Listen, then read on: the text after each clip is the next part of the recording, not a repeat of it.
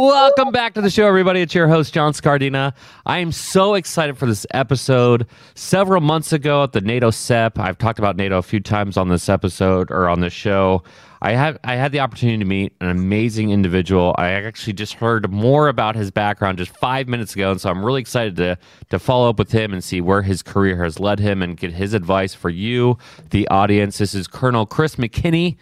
He's the Chief of Staff for the 46th Military Police. He's also the Director and Program Manager for the Task Force 46.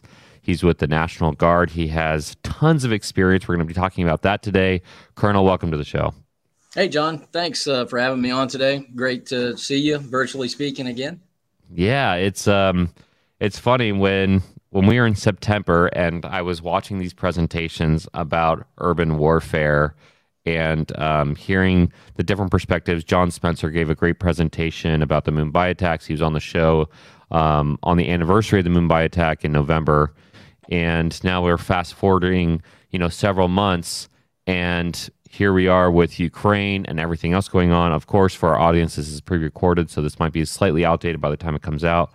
But in terms of a world of shifting priorities, nation states either acting like morons or individuals acting like morons, you have a ton of perspective that you can provide the field on from our side of the house. How do you counter, or how do you make sure that we train up to be able to combat these I would say horrific situations?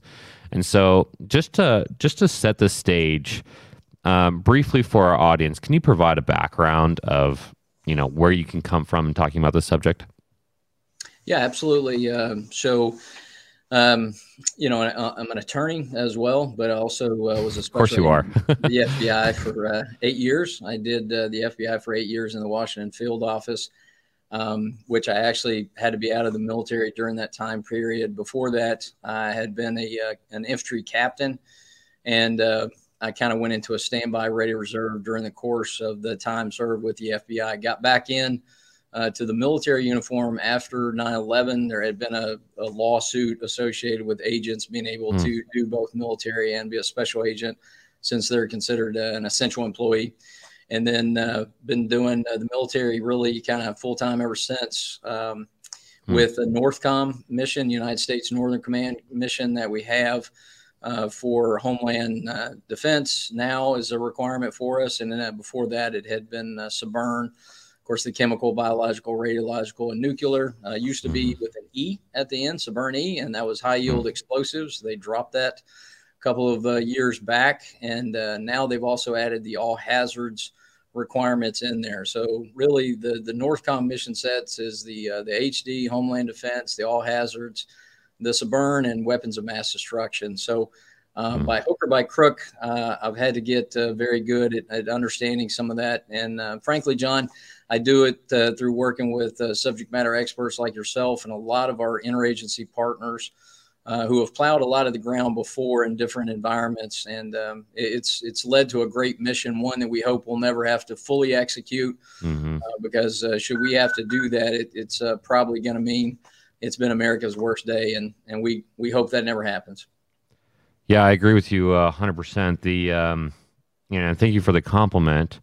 When I served on the National Strike Team, I was tasked with looking at SBIRN and understanding not just civilian military operations and protecting critical assets, but how populations would deal with that, both from a messaging perspective, cultural perspective, and literally just evacuations and triage. And so to talk with another expert who has been what I would consider on the front lines of setting up a lot of these things and dealing with it firsthand, while I've been looking at, the possibility of, the America's worst day. Right. That's it's interesting to get in the room of the both sides of the perspective, the strategic planning from the civilian side, and then get to the military side and start to coordinate. And I think that's really, really important, both from the audience perspective, but also for the future of emergency management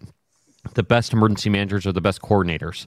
I'm not going to be the Chris McKinneys of the world, the Colonel McKinneys of the world, but I can meet you. I can say, hey, what are you doing? What can you provide? What are the resources? What are the training that we need? And start just diving down capabilities and parceling that out. While you're doing your mission investigations, we can do our mission in supporting, civilian populations and getting people out of the way of, bad problems. Oh, so, absolutely. Yeah. And like you said, your experience on the strike teams there with FEMA, just immeasurable experience, and really, John, to get back to I think kind of the initial question that you asked with respect to Ukraine. A heart-wrenching scenario, obviously a democracy being attacked by somebody else. Foreign policy strategically, it is a bit of a trick bag, with the NATO nations and Ukraine not being a member of NATO. So, of course, there's no Article 5 invocation. But one thing that I think we have seen is that there is significant dense urban fighting in some of these, city centers. Obviously, hasn't uniquely happened in Kiev yet, in the capital. But, when it does, that is a significant population there where those folks are going to have to be doing dense urban operations, which when you ask about the preparation, that's something that we saw not only from a homeland perspective many, many years ago, but we knew that there were OCONUS overseas applications to it as well. So, we've been really studying that dense urban model for a long time, learned a lot from Dr. Russ Glenn when he was at TRADOC and Professor Bert Tussing up at the Army War College, as well as PhDs at, MIT, at the Lincoln Labs. I could go on and on, but, we have learned a lot from our partners on that. Real quick, we're going to pause for this week's Disaster Tough endorsements. This show is owned and operated by professional emergency managers at Doberman Emergency Management. We apply disaster tough logic by protecting life, property, and business continuity through planning, mitigation, and training. Check us out at DobermanEMG.com or click on the show notes. Radio comms just got a major breakthrough with the L3 Harris XL Extreme 400P. It's the newest and toughest radio out there. Built by their space and tactical teams, the XL Extreme series can take a beating. 1,700-degree blast of heat, repeated 3-meter drops, rain, salt water, you name it. The XL Extreme series by L3 Harris can take it. Visit L3Harris.com to schedule your demo today. The battle to monitor and contain COVID-19 just got exponentially better for us. We are officially introducing an electronic, reusable COVID-19 test through our sponsors. It's called the COVID Plus Test, created by Tiger Tech, distributed by FS Global. This is the first FDA-authorized, rapid, non-invasive pre-screener. It's extremely easy to use. Forget those one-time use swabs. This is a disaster-tough technology. For more information on the COVID Plus test, check out our show notes. Okay, let's jump back in. Yeah, the idea is that, based off of what we're looking at Ukraine, one, kudos to them for just refusing to bow down. And talk about, 9/11 was probably the last time I saw or felt, really, multiple conflicting communities come together that different political backgrounds, different whatever, and say, hey, we're on a single mission here. This was bad. And we're all united in that. Whether it was the United States, we also had lots of, foreign friends who said, hey, we recognize this was a bad day for you. And, you look at what Putin has done, and, you're looking at what Switzerland is doing right now. You're looking at what Germany's doing right now. You're looking at, some of these other people who may be conflicting priorities and political opinions, and everyone's recognizing, because the Ukrainians, it's really uniting on the other side. And I hope they don't have to pay for that. But I am grateful that they kind of woke up the world a little bit, saying hey, democracy has its place. Absolutely, you're right, and obviously, the support of this country, and certainly our hearts are with the Ukrainian people who are bravely facing all this adversity. And much like you said, John, I mean, seeing the EU come together, just yesterday. I know this may not come out for a couple of weeks or something, but I mean that was absolutely the kumbaya moment, frankly, Yeah. that we should have a lot. And you're right. I saw that firsthand as, an FBI agent following, the attacks on the World Trade Centers. And I was at the Pentagon, and we saw that immediately following. And very unfortunate at how quickly that wanes, though. So I hope for this one, we can keep the support together, because there are other peer and near peer actors, and certainly in China with what they're looking at for the South China Seas, and obviously their historical arguments to bring Taiwan back into the fold may be on the horizon too. I certainly hope not, but those are critical things. And yeah, I mean, we held together for a while after 9/11, but certainly you saw a splintering of countries and even interagency support for one another. Not too much longer after it, which is very unfortunate. Over. Yeah, I wish that we didn't require dramatic events to help people, remind people of like their, I won't say their place, but their place in the world, their place in their community, of like, hey, there's stupid people, and those stupid people are bad, and then there's good people, and you can have different opinions, but at the end of the day, you need to come together and figure out, like, negotiation is so much better. I will say my one hope with Taiwan is that, like, I thought, like, my personal prediction, I'm not an expert, but I was like, okay, are they going to try to follow the Crimea, like, Olympic Crimea, Olympic Taiwan? But I'm hoping that the hurt locker that everyone's putting on Russia right now is making China really reconsider, the numbers. Is it worth it to do it? And, hopefully that's good for the Taiwanese people as well. But who knows? Let's get over to some of the other subjects that can be really helpful, because I want other people to hear your perspective. You talked about training, and you talked about a training regimen, and specifically with, or especially with everything that's happening in the world right now, training is so critically important. Not only did you respond to January 6th, I believe, but you also did training exercise in the Capitol afterwards. And so to hear that perspective of the use of training, if you're going to make a pitch to, emergency managers in the field, why have comprehensive training? Yeah, absolutely. And we found that out with the nuances with the COVID response. This headquarters, the 46th Military Police Command, Task Force 46, actually had theater level responsibilities for U.S. Army North and NORTHCOM on the COVID side of the thing. So it was very important that we had conducted a lot of training up to that point, because almost everything that we do consistently, and I really think the military does a phenomenal job of planning, training, executing that type of training. And it's no secret. Most of the time, the plan, it gets thrown out the window right away. But if you don't plan it, you don't spend that time, right? Then when it comes time to execute, you don't know how to adjust, adapt, which is really, I think, the important takeaway of all that. And the only real ways that you can figure out how to solve those problems at time of need is to run through that regimen. Planning is painful. Training is painful. But the more realistic I think that you make the planning and the execution of the training, the more valuable it is. And frankly, John, I'll use it as an example. We were talking about the dense urban initiatives that we've done here at Task Force 46, how they could apply overseas, how they can apply in this country. We started that out years ago because, back when it used to be private, Chris McKinney, in the 80s, actually serving the Reagan military. That's how long I've been around. We were doing the mount training, right, to replicate urban centers. And you can never do that. Like, we didn't experience anything like that frictionless environment when we were in Iraq doing search and cordons, right? So there are real world friction points that come into play that the only way you can do that's to exercise it in a city. And even though I know there have been a lot of folks on the Department of the Army and other joint services side trying to build facilities, we took a different approach, and we said, let's do this in major metropolitan areas. One reason, because of the Homeland Defense threat.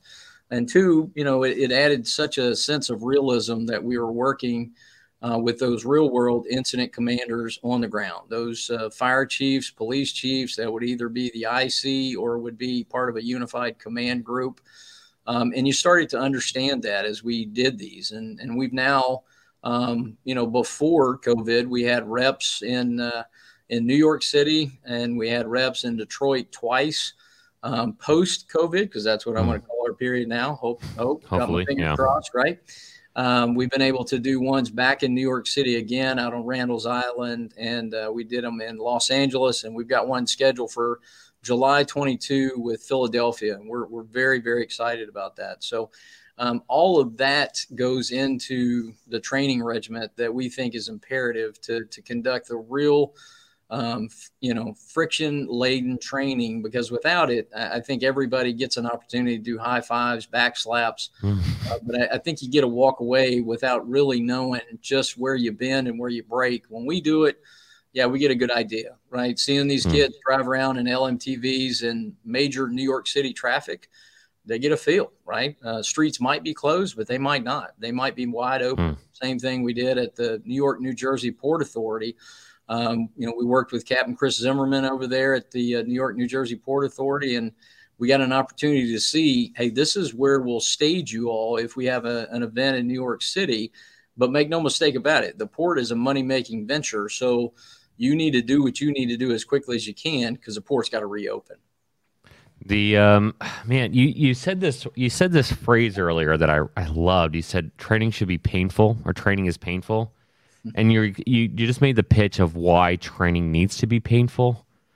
On our side of the house, I have found that this is my critique of emergency management, and we are addressing it face on or head on this year, is I would go to these trainings or these certifications, and they would say, hey, this is a 9 to 5 training for 5 days a week, but it'd be approaching 3 p.m. and everyone's like, okay, we're going to try to end early, and everybody would be rushing to get out of there. And then the last day they would do a test, post an open book test, and everybody would get the 100% of the answers right. You need to walk out of there like, I could have done this for 30 minutes on an online click.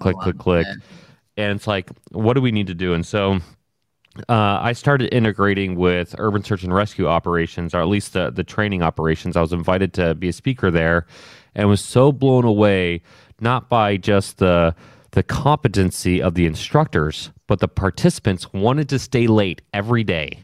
They were asking questions. They were pushing them. And then the last day, it was supposed to be a full-scale exercise. It was supposed to go to 10 p.m.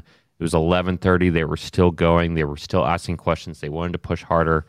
And I was like, that is the difference. The difference of the level of instruction.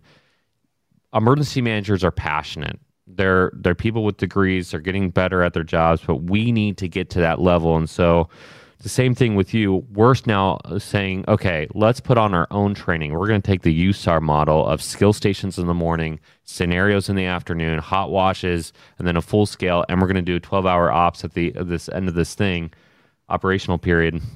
And we're going to, basically, we're calling it as Adventure as you go. We're going to do checks along the way. Hey, are you coming up real time? Are you coming up with the right answers?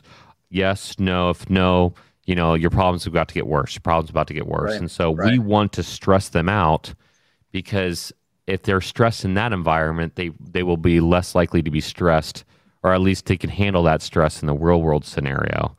So it's really fascinating to think about how, as you noted, plans basically never get followed. But if your planning process is strong, then you'll most likely be successful, right? Right.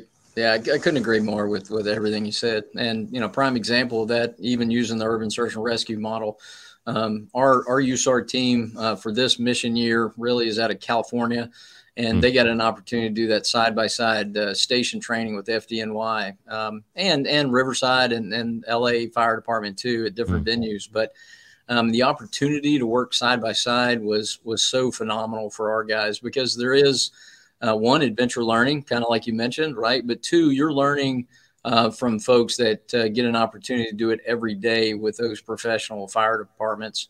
And that you just learn a ton about ways to modify techniques to be more efficient and effective. And those guys did, right? They were trying to stay way late into the evening beyond the time that we did it. And I said, hey, guys, FDNY is going to charge me overtime for this. I was kidding with them, right? But, the FDNY guys were great. They wanted to stay with it and do it. But, I mean, what we learned was great. And, again, it's that training that you actually do. Not that there's anything wrong with classroom instruction and everything, but there can be no substitute for hands-on, really sitting back, scratching your head, going, yeah, I don't really know how I'm going to do this one, but I got to figure it out. So let's roll up the sleeves and look at this problem set. So it's an effective way, really. Yeah, it reminds me of, so we kind of implemented that on the on that FEMA team that I served with, and 2017, it was May or June, we did this internal training exercise where we had mass flooding go off in Philadelphia. And what we wanted the unusual circumstance that we wanted to address was a zoo being impacted by this flood. And we're used to people. We're used to saying, "Hey, get people out, buses, whatever." How do you deal with an animal population, especially in a zoo in a city? And so that's what we addressed. And in that, we started looking at all the chemicals in the water that could affect the animals. Something that we usually know the floodwater is really bad, obviously, right. But specifically looking at the chemicals. Well, you fast forward to Hurricane Harvey, and it was I can't give you all the details for the people and for the audience, but there was a very similar situation with a human population and a chemical that we were looking at that became very dangerous. And it's fascinating to look at that because of the training that we did, and because we were starting to dive in deeper into some of these stuff, we knew what to look for. We addressed it. The entire Harvey response was shifted for like 18 hours to get this population out of the way. This facility was impacted. Nobody was hurt. And then you fast forward 2 or 3 years, and I'm talking about this at the Urban Search and Rescue training, and one of the instructors in the back goes, "Hey, that was you? You were the one who redirected us?" I'm like, "Yeah." So it's just like, it's funny, like how like the field is all interconnected, and yet I didn't know that guy, 3 years or 4 years ago, but now we're here. So it shows that on my side, man, I wish I was coordinating with USAR a little bit more closely. I wish I was doing this, which is another reason why training and a unified command in that training is so critically important. No, it is. And those were great scenarios that you had there in Philadelphia. I mean, lions and bears and tigers. Oh my, I haven't quite seen that one before, but yeah. Hey, it can happen, right? I did see in Katrina exactly what you're talking about with the corrosive chemicals that got into the water, even as we were doing health and welfare checks on into the month of September 2005, right? The sheen on the water from all the chemicals in people's garages and things were really very pervasive. And, you were getting burns on your skin and couldn't figure it out why, but it was just the chemicals coming off the water with the sun. And so those are all things that you got to consider, right? Because those are one-offs that we don't always train to. And I know sometimes people think the training scenarios get, a little out of whack, a little too crazy, too many, scenarios going on at the same time. But, the truth of the matter is you've got to plan for the absolute worst, because systems will fail. And again, as first responders, whether military or firefighting, EMS, police, you can't just throw your hands up in the air, right? You've got to work those problem sets. So, and interesting, John, I think you're tracking this, right? But we do have an event next week. It's going to be March 8th through 11 in Buffalo, and it's the cyber effects on a consequence management exercise. For us, it's DISCA. Talk about the time of that, man. Department of Defense, support the civil authorities, but it's going to be great, right? Lots of great academic presentations, and then we get to roll up our sleeves with some tabletop cyber effects that follow, essentially, some type of subburn event. And you can't throw your hands up. So we got to roll up our sleeves and figure that out as a collective group with a lot of phone a friend options. The Canadians are participating too on the Toronto RCMP side. And that's the reason why we did the cyber effects exercise is in training. we kept throwing in little cyber injects to things, and frankly, it would shut the training down because nobody could figure out how to get past whatever it was, whether it was malware, ransomware, something that affected the water, the electric. And now we're actually working to try to figure it out. And yeah, I was kind of bummed. Actually, a lot of the very scenarios that we had, I think, unfortunately, the Russians are using them against the Ukrainians now. So yeah, my team will think I stole those, but those have been in development for like over a year and a half. But we look forward to it next week. So the speaking of Ukraine, so I've been, I think I shared this on LinkedIn on just a personal thing. I've been starting to help out because of NATO SEP and talking to some NATO partners. I've been helping Denmark, Finland, a couple other places out. But I also had the opportunity to meet other people who work directly with NATO and just in my own research of trying to figure out who does what. And, I had one of those people on here, Kyle King, who does crisis management with NATO. And he and I were talking, and I got connected with some other people. It's been a little crazy the last 4 or 5 days. But basically, talking about cyber, one of the big problems right now is just trying to figure out how many people, looking at one specific problem set, right? People in hospitals. How many people are in hospitals? How do you get that data? How are they tracking that from the NATO side out of Ukraine? And as I was talking to people, one of their biggest problems is actually getting the data because they're being hit so many times by Russia that they're not even able to get reliable data. And so it's just showing that they are attacking everybody on multiple fronts to hamper how much knowledge or how much pain they're inflicting on Ukraine right now. But they also don't want the world to know how much Ukraine is pushing back. So it is, cyber is, I have this theory, by the way, you can correct me if I'm wrong. So it's like David and Goliath. So I have this idea that, if in, I don't know, Old Testament times, whatever, 5,000 years ago, the idea of that if your strongest warrior can take out our strongest warrior, then there's no war, because if my strongest guy can take out your army, then, it all works out. Does the same thing start to happen with cyber and technology, where we're going to get to the point where my technology is so advanced that, I could take out your tech, so you might as well not even fight the war? That's essentially what's happening right now. It's what's happens with nukes, right? Right.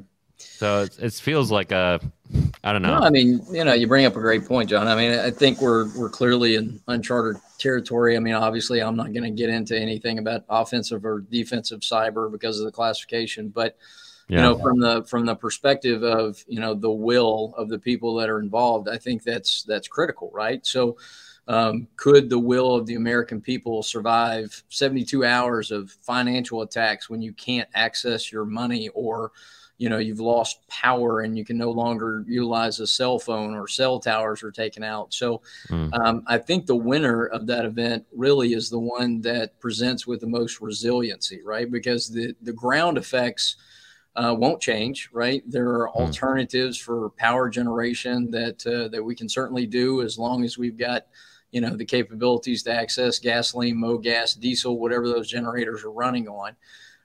It's going to be prioritized, right? The hospitals are going to get priority for that. But I think it really goes back to the will of the people. And in America, I'm very hopeful that we would be able to have the will that we're capable of having as Americans, and outlast the effects of any type of cyber event that went on. But, time will certainly tell how that would manifest itself. But we certainly try to get creative. And that's really one of the reasons why we're doing that cyber event, right? So we can talk about that. How can we overcome this stuff, regardless of what near peer or foreign state actor does it, or even if it's domestic, right? How do we overcome it? Because at the end of the day, we still have a job to do for the American public, and we're dead set on making that happen. So I look forward to doing that next week, right? And the comms thing, right, John, if I could, right? So we do communication exercises everywhere we go. If I can harken back to that, 9/11, 2001, I'm sitting there side by side with an Arlington County fire department guy. I walk away. I've got my Harris 152 Motorola. It was a brick. Essentially, they're on the same channel. And, even in the clear, I walked away from him probably 20, 30 feet, tried to give him a call. System still didn't talk to each other, right? Even in the clear at the time. So that's stuck in my crawl over the years. And so I can tell you for the last 10 years, we've done communications exercises up, down, and laterally to make sure that we can do it. Lots of changes, but, trying to figure out what peripherals work. Because if we're not really able to effectively communicate, then we're just camping out when we exercise, right? We're not really, might as well have 10 cans and some string. And we find a lot of friction points, especially in the high rise, which a lot more cities are going to, even higher than, they had been in the past. A lot of subterranean environments where you don't have repeaters. People might go. We're certainly seeing that in Ukraine. A lot of people go into the subway system for it. So we try to exercise that communication piece too, which is hard because systems still don't communicate the way that they should. So we could have an entire episode of literally what you just talked about right there. My thing is like, so you just talked about resiliency. Now, sometimes I make fun of resilience because so I'm like, be disaster tough. But if you're talking about resiliency of being able to bounce back, that's exactly the place of resiliency. You're talking about no matter who, no matter where, no matter when, what is your capability and your time to man up moment to be able to overcome. Now, for all the disasters I've been at, most of them have been natural. I've been at some very unfortunate active assailant events as well. Every time I'm in that situation, there's a group of people who desperately need help. And there's a large group of people who I've been shocked by their level of resiliency, their ability to kind of dust the crap off and get back to work, or try to figure out something. Once they do that, it's empowering to watch, kind of like what's happening in Ukraine right now. It's like dusting off and get to work. But it's another thing. But we are talking about communication. Oh my gosh, if we can get to the point where if I'm reading after actions and I don't see communication, and it's like not like, oh, did they forget to add this in here? But like, wow, like communication was actually good. I'll be blown away. So if you can figure out communication, I think it should be constantly addressed. It's funny enough, it's on every single AAR, so it should be addressed at like every single training, so we can get away from that eventually. But it's a good point. It's a sticking point for all of us. What do you mean by communication? You just talked about technology. I talk about common language. I've been in rooms where I've been talking to ops, and I've been talking to like their GIS staff. They're saying the exact same words, and they are on different planets. Right. And so like even getting on that part, again, going back to the training piece of common language, common communication systems, practicing those communications, making sure the communications are up to date, which is a funding issue technically.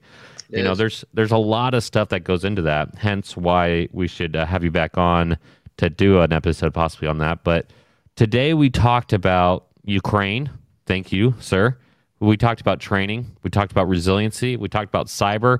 We talked a lot of communication. We talked about all these different things. And really what it comes down to is, as you noted in the beginning, this unified command, bringing people together, putting the pain on people in that training environment so that they can be resilient when things happen in the world. And I just want to thank you so much again for coming on the show and taking the time to share your insights. And I'm sure we're going to get a lot of comments from our audience. We'll bring you back on and share those comments with you. John, thank you for having me on. My pleasure. Appreciate the opportunity. Great show. Big fan. So I look forward to future podcasts that you have on Disaster Tough with so many of the awesome people that you're able to get on there. I'm not one of them, but it's been my pleasure. There's no humility needed in that, because you obviously know your stuff, and you've been not just a patriot in the true sense of actually helping out the United States, but you've also been integral part in just like the last 30 minutes alone. So again, thank you so much for coming on. For all those who are listening to this episode, you probably learned a lot. I obviously had fun asking questions, and I'm sure you're going to have more questions. If you want to ask a question to Colonel McKinney, the best way to do that is to leave a comment for him and on one of our Disaster Tough channels for social media, or you can send, if you have a very specific question for the Colonel, you can send us an email at info@dobermanemg.com, and we'll pass it on to him.